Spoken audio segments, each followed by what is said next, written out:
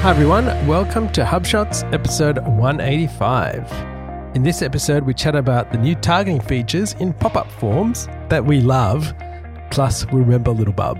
You're listening to Asia Pacific's #1 HubSpot-focused podcast where we discuss HubSpot tips, tricks, and features and strategies for growing your sales and marketing results. My name is Ian Jacob from Search Engine Founder. With me is Craig Bailey from Zen Systems. How are you, Craig? Well, I'm good.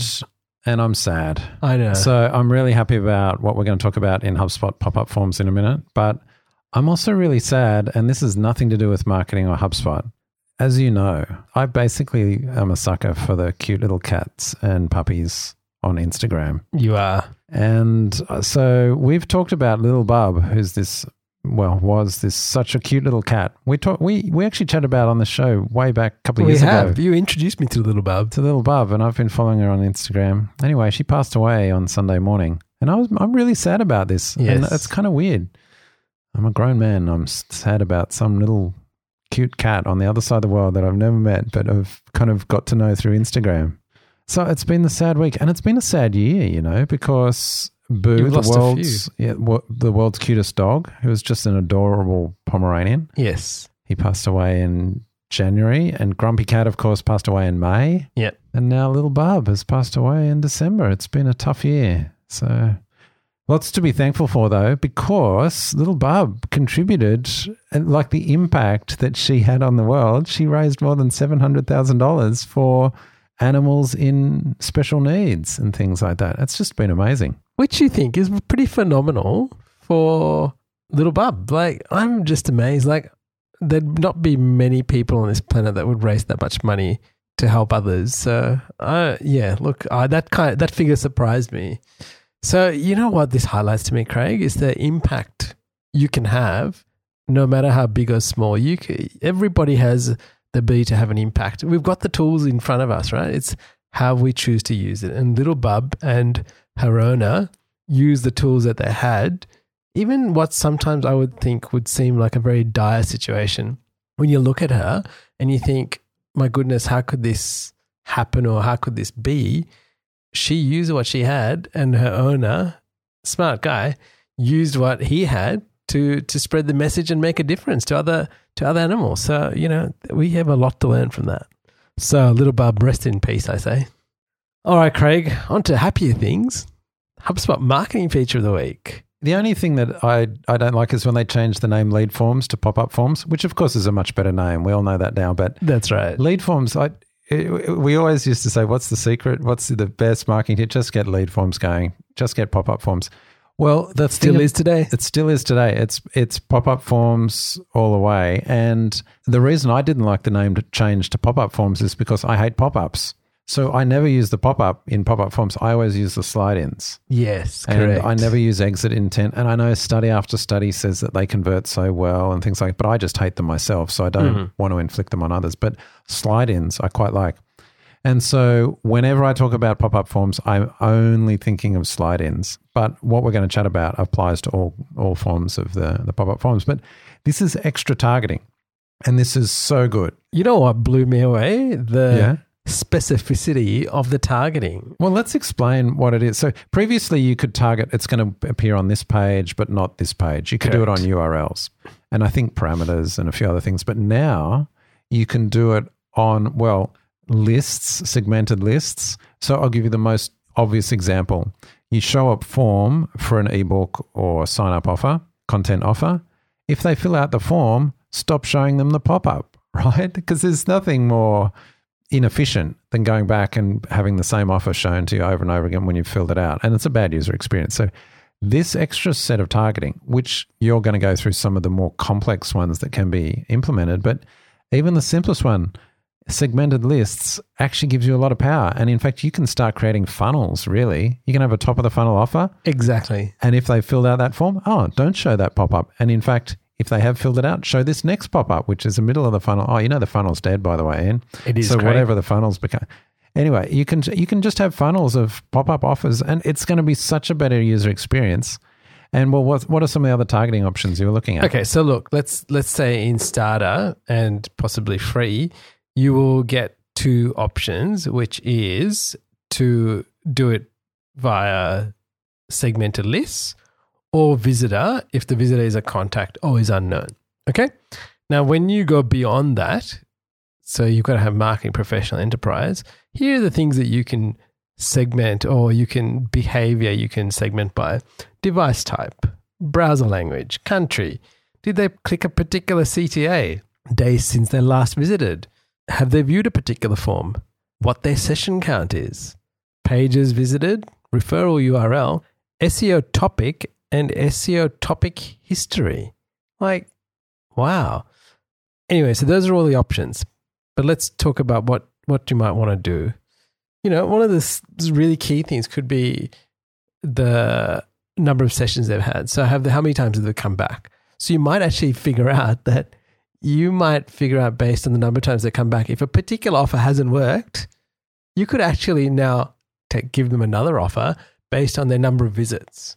Didn't they have form views as well? So you could almost, if you show a form a certain number of times, they still haven't converted. Yep, turn that one off. You know, the one I was thinking on session, number of session counts. Yes. I would reward my loyal visitors. I'd almost like say, if you visit my site more than 100 times, I will not show you any pop-ups. I shall not show you any forms. I will respect that you are a loyal reader, and I will not try to, put you into form. Things like that, I think would be good. But also, equally, you could say, well, if you visit more than 100 times, you're very loyal. I'm going to give you a special offer that only you get for my loyal viewers and things like that. Just phenomenal. There's so much flexibility here. Yeah. So I am really excited about this. I think this is, not only is it going to increase conversion rates for people that use it well, but it's actually just going to make it a better user experience. Because I'll give you the most common one. Whenever I go to the HubSpot blog, exit intent, sign up for the blog. I mean, I've signed up for it. Why do you keep showing me? So hopefully HubSpot stop that from happening. Yeah, hopefully HubSpot will implement it on their own blog. I'm sure they will. But I was thinking, you know what? The only thing that's missing really in HubSpot in terms of pop-ups, we were chatting about this before, I would like an option to do a pop-up form that's not a form. It's almost like a pop-up CTA. I'd like to slide CTAs in that don't necessarily have a form, but they could just be a banner that highlights something with maybe a link, click through to view something indiscreet, because I just love the slide in.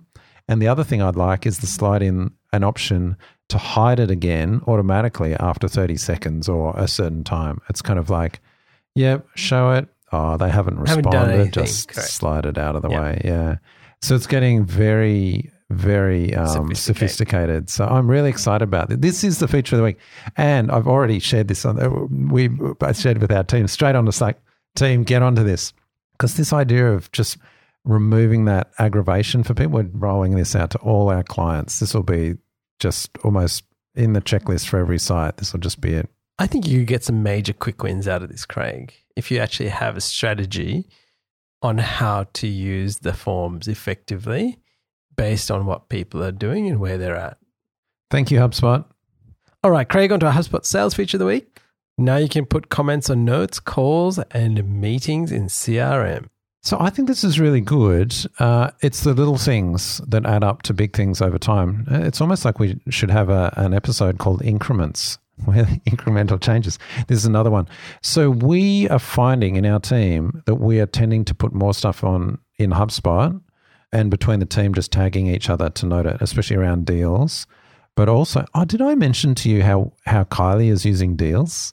Did I tell you about this? Normally, a deal stage, what do you call it? Pipeline stages. Yes, correct. They finish at either closed won or closed lost. Yep. She's added some stages at the end. After they've won, there's like a stage that is now have access to the site and invoice has been paid. It's around account management. Yes. So she has some extra steps. Now they count as actually closed won stages. So there's multiple. Yeah. But she's actually using her board view to go, right, we've got this client. Sure, the deal was won, but now we know they've been invoiced and that we have access to their site.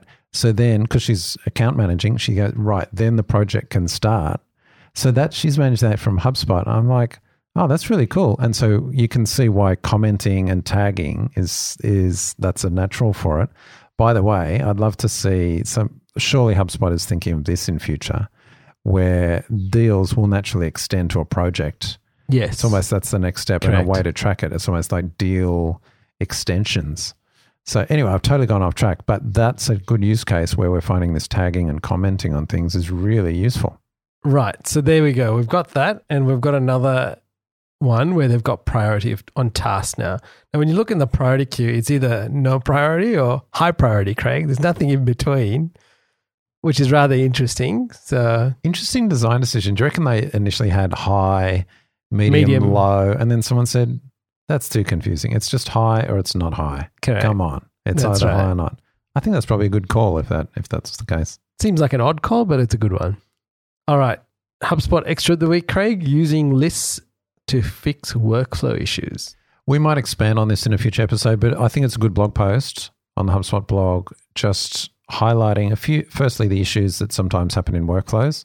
People go into workflows, they don't receive emails. They go into workflows, they get pushed out. You can use lists to kind of just report across that and what's happened, things like that. So check out that blog post for a few examples. And again, a reminder of just how awesome workflows are, yet also the power can be complex. And so sometimes that's right. Digging into what's gone wrong or not as expected can be complex, but lists are part of the solution. That's right. I've had one of those this week, which I got to the bottom of, but took me a little bit of time. Oh, and how did you get to the bottom of it? Looking at the workflow history. Yeah. And actually it was a timing issue because people were entering a workflow and being held in a delay while another workflow executed. Were these nested workflows? Were they? No, they weren't nested. So it was an interesting scenario. So I had to track it back. And it's all because of a sequence of events the user took that I didn't think would happen. Why can't users just do what we want? Just go down this straight path with no deviations, right? But you know what? That was good. Taught us something else. All right, Craig, on to the HubSpot Gotcha of the Week. And this is to do with the ads add-on within HubSpot. Yeah, so this is a reminder. This has been a Gotcha of the Week before. It has. I can't remember. It might have been 20 episodes ago. But when you're using the ads add-on and you go and you look at your campaigns and you're running. So I had this yesterday with a client. It's happened again. So when you're looking at all the campaigns that are running, you kind of see across the top a summary and almost ROI, and then you see a list of the campaigns. What I'm finding, and I think this is intuitive, this is what you'd expect, is people click that tick box, that's that slider, they tick it on or off, expecting that to be reflected in the totals above. Yes. So I've got these campaigns, no, I'll just hide that one from the reporting list. So they tick it off, and quite often all you're showing is the active campaigns. Correct. So your view is only filtered on the active. So you go, I'll turn that one off, and it disappears out of view. And you go, hang on, numbers didn't update. Oh, that's weird. Anyway, you go on your merry way. No, that you just turned off your campaign. It's turned off the campaign. I think it's a really bad UI choice. Correct. Because people are shocked when I go, and it's not clearly marked. It's not clear. And you're going, right, you've turned off the campaign. I had no idea. Because then you don't see the campaign. It doesn't even stick around to show that it's turned off because by default, as I said, you're filtering just on active campaign. It's like, wow, that's a gotcha. So then people are going, hang on, this campaigns, I never turned this off. Well, you know what was interesting? I had a customer today tell me their filtered view was everything that was active and what's the other status? Well, you can be paused or you can be in draft. Yeah, so it must have been paused, right? So that's right. They were paused because I paused it because there was an issue with some of the tracking that someone had done. Anyway, they said, look, I can see this issue here. Can I just delete this out of here? I'm like, no, you can't delete anything. I said, but just change the status at the top to only see what's active and then you'll just see what's running. And they were like, yeah, okay, that's so much better. So, I can just see the confusion on here, like when people go, I don't want to see that. And they think, I'll just push that. I'll just toggle that switch. Yeah. And away we go. I actually think they're going to have, because they're increasingly putting more ad management features into the ads add-on. I think they released one for LinkedIn. Yes. Lead ads that you can create from HubSpot now. And I'm like, well, HubSpot must have the telemetry that says people are using it for that. But we tell all our clients, don't use the ads add-on for managing and creating ads. Only do it for reporting, because most of our clients are bigger corporates. So we're like, no, do that on the actual platforms themselves, but then just use HubSpot for the reporting. When that's their mindset, it's like, well, and they're only doing it for reporting. That's when this user interface gets in the way. It's like, if it's just for reporting, So it's hard. I think HubSpot's got to do some more work on the user interface to be really clear about what's management versus just reporting. Yeah, that's right. Because when you think about what we have in Google, for example, or we have in Facebook, like it's really clear. Like it looks like a pause button and it looks like a green. Like there is nothing, whereas this just looks like I'm toggling something on and off, which could be I'm trying to get this out of my view. And that's how it happens. Here's a little second gotcha.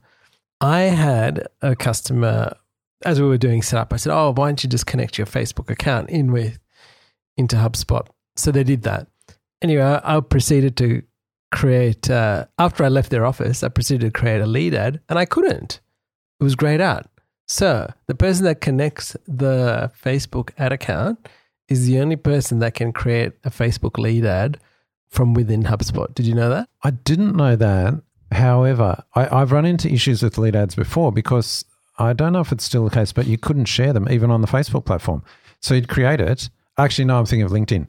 You'd create it, but then anyone else that had access to the ad account, they couldn't see the ones you've created. I'm like, what are the lead forms? And the other problem, I guess, with Facebook, I don't know if they've overcome this yet, you can't edit your existing lead forms. That's right. You can't do that. And I can understand why they do it because maybe changing fields affects a whole bunch of things and the measurement and stuff like that. But they're very rigid. So I suspect there's something like that flows through to permissions as well. I suspect that like it's obviously verifying a user that's connected the account. So like, for example, if I've connected and then I ask you to create the lead ad, you won't be able to. It's just grayed out. I'm going to guess that that's a Facebook limitation, not a HubSpot limitation. Marketing tip of the week, Craig. And this was a blog post from HubSpot. And what caught my attention was I had people ask me this week, oh, what's a good time to send an email, right? Now, we have spoken about this over time. We've looked at different research reports we've put out. Anyway, one popped up in a HubSpot blog post that said, here's what we found about the best time to send emails. So I clicked it. And here was the title, the best time to send an email. And in parentheses, it says research based. So I thought, okay, that's really interesting. Let's read more about this. And so I'm going to now share what they found. And then I'll pose the question about asking you, why do you think this is the case? It said in general, the highest click to open rates are at 10 a.m. at 21%, 1 p.m. at 22.5%, and have seen a spike at near 6 p.m. The data reflects when most audiences begin or conclude their day and have the most time to check their emails. Now, one question to me here said these numbers are from GetResponse, which is an email marketing tool that has combined its data to compile a report of email marketing benchmarks. They analyzed 4 billion emails from 1,000 active senders. You know what? This raised a red flag to me. I went, hang on a second. That's a lot of emails from 1,000 senders, right?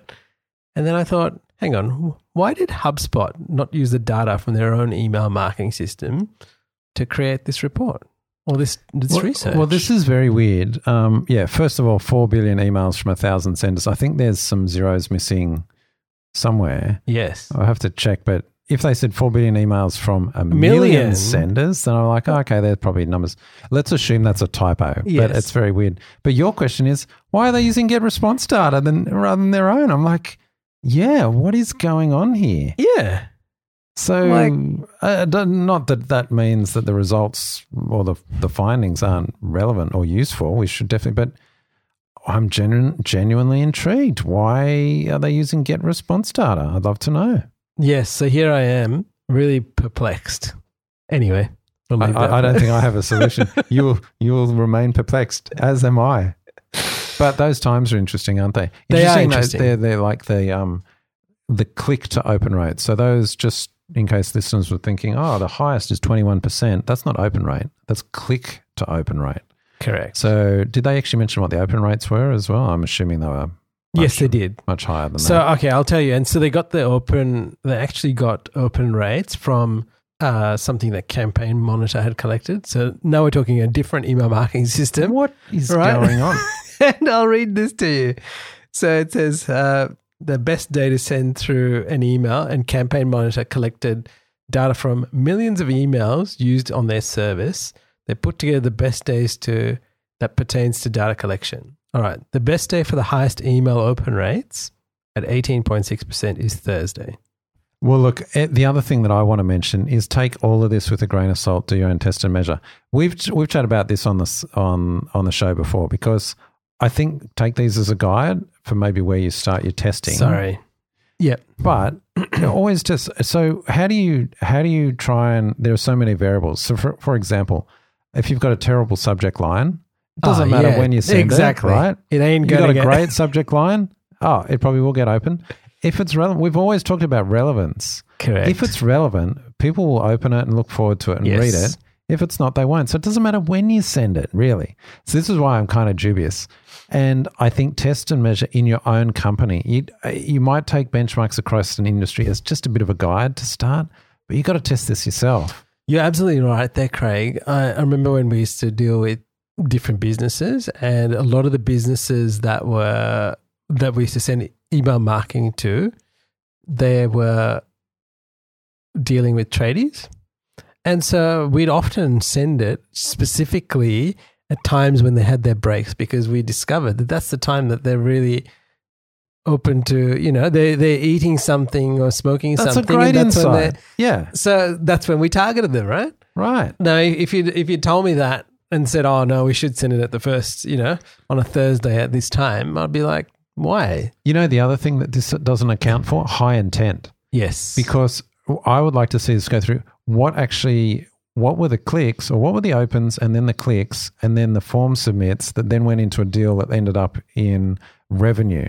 We've discussed this before. I've got a hunch that a lot of that starts on a Sunday evening. Correct. People are like, they're getting ready for the week, so you prime them with something like, I've got that. Yeah, I'll fill that in because I'm going to chat with them this week. But the open rate might be low and the click rate might be low, but the intent rate might be high. How do you test for that? Well, you've got to have huge data sets, and apparently you've got to go to other email platforms. So there we go. I don't know whether that's provide you any insights, but let's talk about that. All right, Craig, now onto our insights of the week. Is advertising the new .com bubble? Speaking of test and measure, this is a good segue, because this is an article in The Correspondent, and you should go and read this, because what they're looking at is it worth paying for advertising, especially on things like your brand? And this article is good and bad. It's good because it raises the question as, well, you've got to test, but are you testing the right things? And so they give this great example of someone was testing whether you use coupons. This was an offline test, but it relates to online. They're a pizza shop, and they were testing whether coupons would drive more sales. And so this is a bit of one of these apocryphal stories. I don't know if it's true, or it probably has some grain of truth, but the three guys go out and they're handing out their voucher coupons. And it's like, oh, wow, one of these guys is really, he's really successful. Who is he targeting? Where is he getting them, right? Because the rate of people using that coupon was really high. Anyway, so if you didn't do the analysis, you go, right, well, that person's a star, or that offer was really good. Anyway, they asked me, I said, so what have you been doing? So it's, I just stand in the line in the pizza store and give them while they're queuing up to order, right? So you could see the point. It's like, well, obviously they were going to buy anyway, right? So take that simple example, which may or may not be true, and apply it to your test. So correct. What the article raises is, well, if people did have the intent to buy, did showing them an ad really need to be, or were you just burning money because they were going to buy anyway? So obviously it's a lot more complex. People have multiple touches and all that kind of thing. This article talks about that. So then you've got to take that and try and work out, well, are we just retargeting people that were going to buy? What is it? All out campaigns, all these things. So I don't have answers for you because it's complex, but the action item is to think about this, to start thinking, test and measure. Now that's the good part of the article. The bad part of the article is some of the conclusions they arrive at are based on studies and testing from 2012. Oh, wow. Which is that's an eternity ago in online advertising. So they're like, eBay did this study and they found eBay didn't want to bid on their brand, and Google, you bid on your brand. Correct. And I think by now everyone knows they probably should. But 5 years ago, they were like, oh, should we be bidding on our brand? And so they stopped, and all that went to organic. So they're like, oh, we don't need to bid on our brand. Now, that was a great result for then, but of course you should keep testing that, because as we know, the Google results are not as simple as they were then. So when they throw in those kind of findings, 6 years later or whatever, 7 years later, and use it to drive a conclusion that perhaps advertising is a waste of money, that's where I fall down. So go into this article thoughtfully. The action item and the takeaway is to test and measure, as we always say. I mean, it is true. Like I shared a search result I got the other day with you, and I wasn't even looking. So listeners, I was looking at a particular fitness tracker, and I was trying to recall who I heard it on a podcast. I think somebody interviewed this particular person.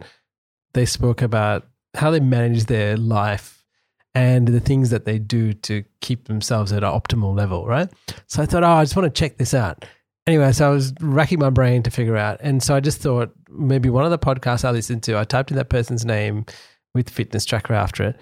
And the result I got back, I was like, I have never seen this before, which was basically a video and had all the major key points in that video in like a timeline that you could kind of sift your way through, and then just had videos below. There was no text result or ad anywhere on that, what I could see on the page initially, right?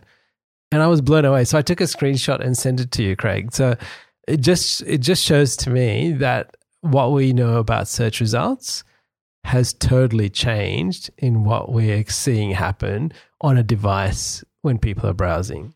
So there you have it. I think just test and measure and be aware of what's going on. Now, Craig, you've got a throwback of the week. I thought this would be interesting. Also along this line of increments, let's throw back each week and say, what was HubSpot announcing 12 months ago? And you know what they were announcing 12 months ago? Content partitioning? Content partitioning was this new thing that they were rolling out. Yes. Q to today, and it's all across the platform and still getting better. So content partitioning, we're all hanging out for it. And I think this came just on the heels of Inbound at the time. It was, correct. All right, resource of the week, Craig. And this is something I discovered. Somebody showed this to me this week. It's a YouTube video, so I'd recommend people watch it. We'll probably share the link on... and were you watching it ad-free, Ian? Well, it was ad-free when I started.